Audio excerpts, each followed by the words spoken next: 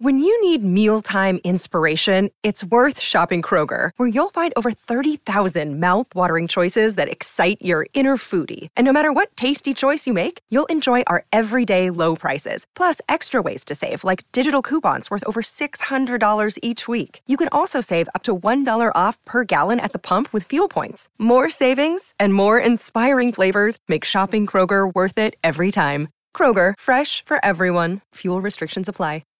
When you need to know what's happening, it's time to get in the huddle with Carl Dukes and Jason La Canfora.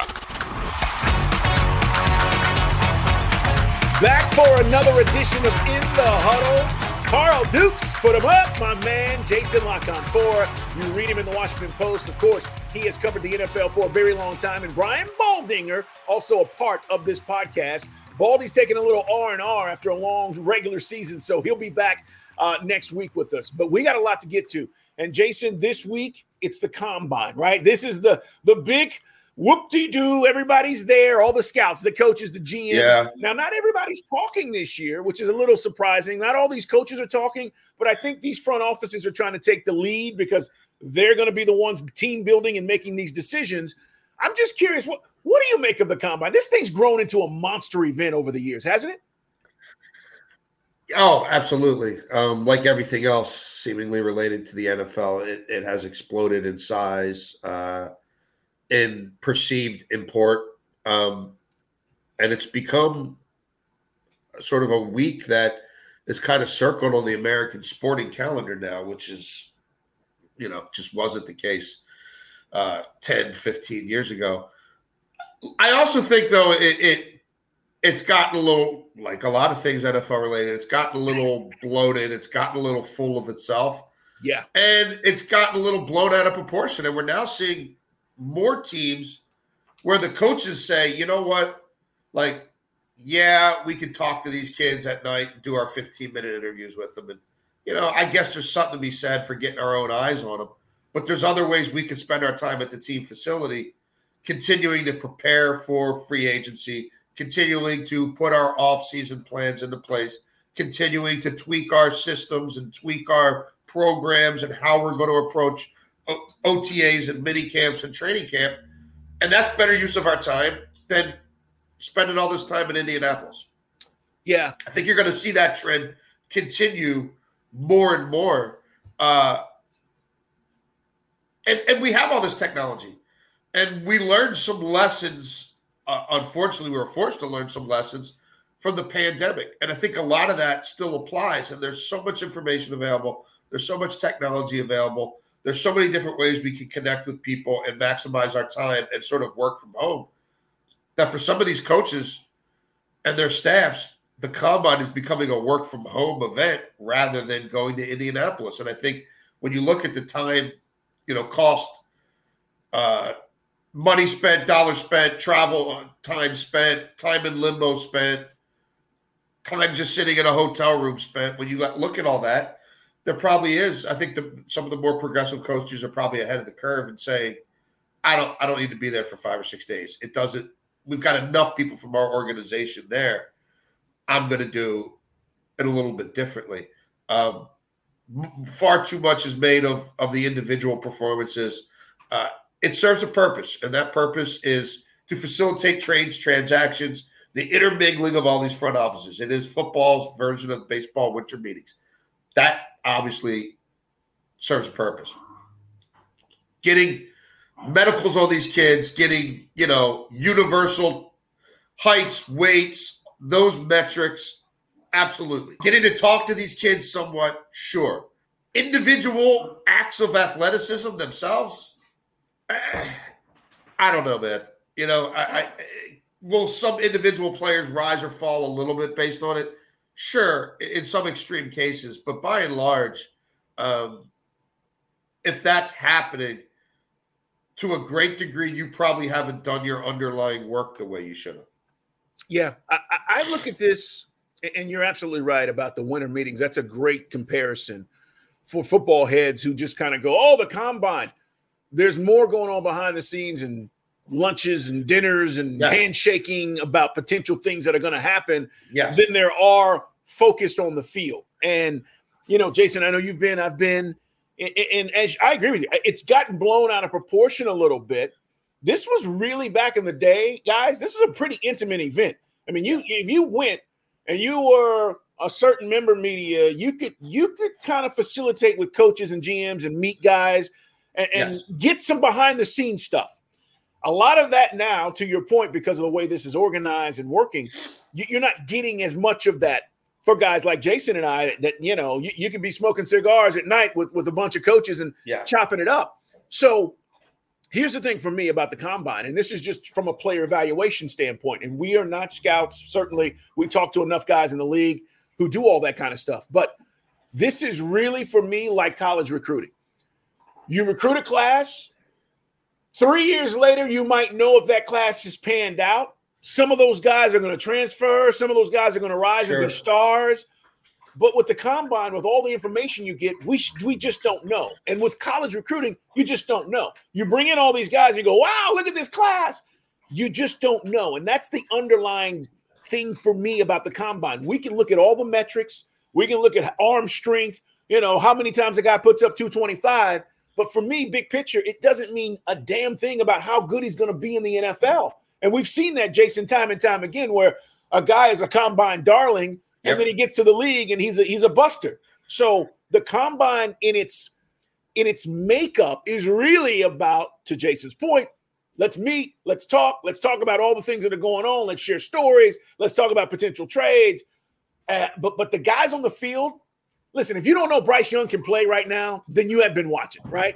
If you don't know C.J. Stroud's a top guy in this draft, you didn't pay attention to the Ohio State Buckeyes and the season they had. I don't need all of that for these guys to impress me. But I will say there have been guys over the years. Josh Allen was one of them. Sure. I didn't know a damn thing about Josh Allen at Wyoming. He comes in, crushes it. He's a great quarterback in the NFL. Those are the guys I want to see, Jason. Yeah, I mean, there are always, like, these kids, so many of them overcome so much to get here. There are a number of great stories.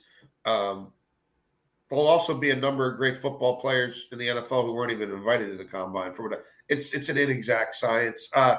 There will be kids who do things that grab people's attentions for obvious reasons. But you're right, it doesn't correlate to success playing a team sport at a higher level than they ever have before. You're trying to grab different data points and different kernels and put together your panorama of what your internal projections as an organization tell you this kid's going to be, that kid's going to be. It'll help you determine certain comps, right? When you look at through the history of the league, what players who had this wingspan, who ran this fast, who were this agile, who did this in the 3-cone, right? Will they be running all those numbers? Will they be churning all that data? Absolutely. But it's not, you can't simulate the game itself. And the film, is really what you have to go back and rely on. And the other big component, Jason, is the health, right? These guys getting exams. Yeah, it's the universe. It's having those medicals across the board. Yeah. Yeah. I mean, you got to find out if a guy's healthy. This is the time to do it.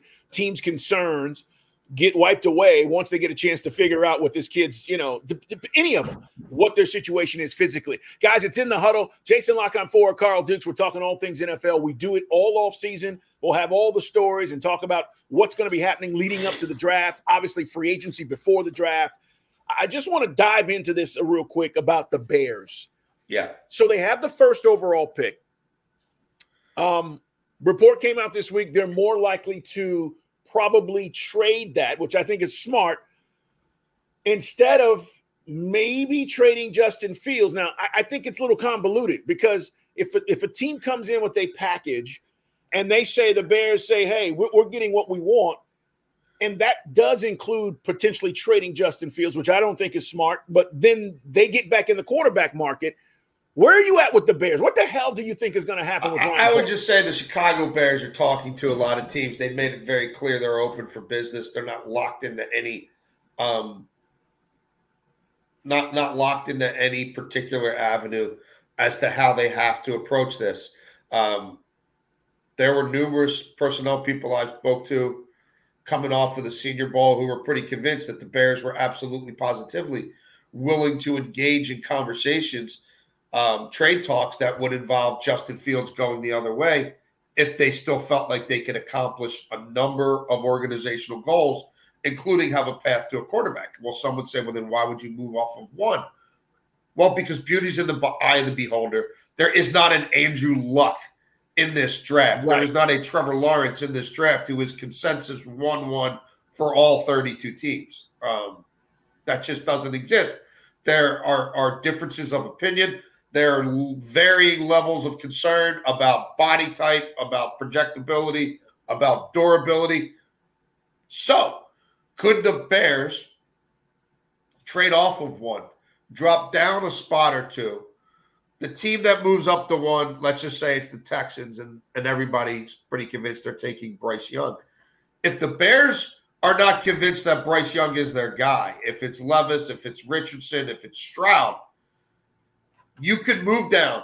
The Bears are not a player away. Anyway, the Bears roster is dog crap. I mean, the Bears need everything. They do. They need everything. Might need a new coach and GM, too. We'll see how they do with this. They need everything. You don't believe in Eberflus? Why the Chicago Bears were chasing Sean Payton blows my mind, but whatever. Yeah. So, if you want to start the clock on a new quarterback and you feel like Fields is from the old regime and you've been around Fields and you don't think you can win a Super Bowl with Fields, you could trade off of one, let somebody else take a quarterback who isn't your number one. Also trade Fields, continue to get draft capital this year and next year, plus the draft capital you're going to get this year and next year for trading down, and still get your guy, wherever, somewhere between 2 and 7, 8, what have you. I don't think they'd go back very far, but like the Texans, that's not a big drop. And now you're giving yourself way more arrows to throw the next couple of years at the best prospects in football. So do I think they'll be able to execute all that? I don't know.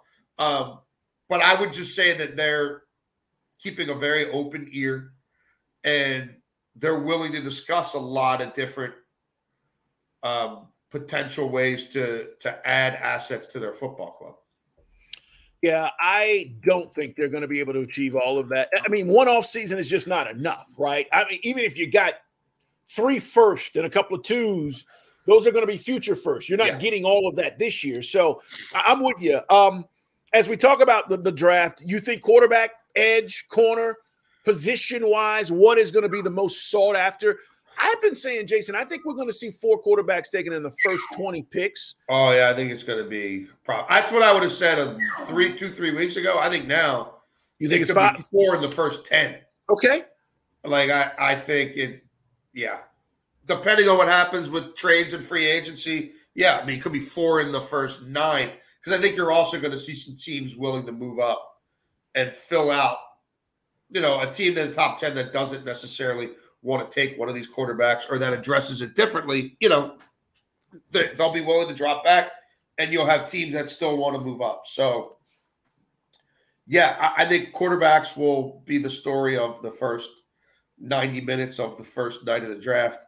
There's going to be, as always, a bunch of edge that go. And I think this is a different tight end draft than we normally see. This draft is not as deep at wide receiver from what people tell me as we've become accustomed to seeing, but much deeper at tight end. And the question a lot of years is, will it be 1, maybe 2 tight ends in the first round? This could be upwards of 5 in the first round. I mean, I think it's 4 for sure.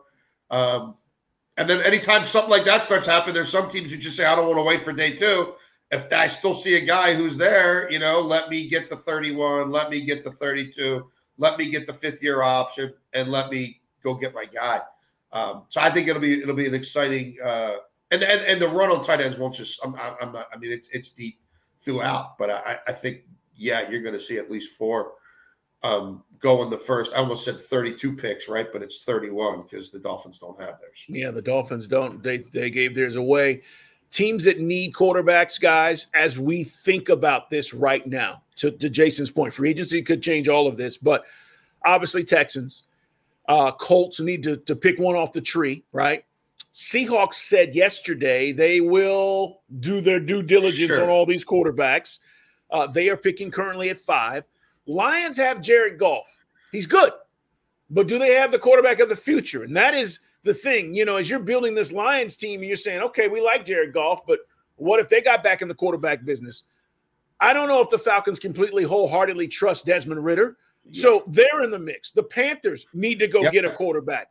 So that is, that's within the top 10 that you're talking about, to Jason's point. And then, by the way, the Texans picked 12th again. So they have 2 and 12 right now. Or do they negotiate that? And you said it, go get that number 1 pick and maybe, get a later pick in the first round. Either way, I'm with you. This is going to be – that's why – and if you start to reach some of these teams, you're going to see guys like potentially Jalen Carter, who's a monster. I think he's the best player in this draft simply based on impact. Every down player can play the run, get push up the middle. You got to account for him. And if he falls to, let's just say 7 or 8, you're getting a hell of a player at value, and you didn't have to go, take him at 1. So